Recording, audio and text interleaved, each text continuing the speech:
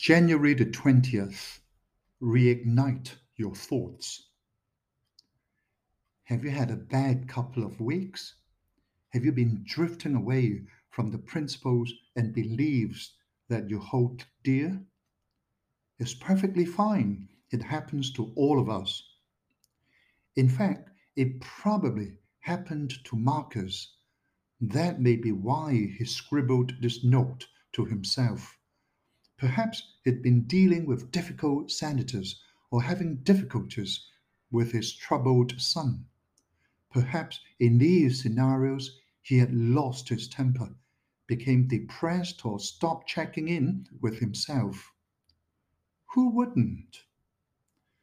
But the reminder here is that no matter what happens, no matter how disappointing our behavior has been in the past, the principles themselves remain unchanged.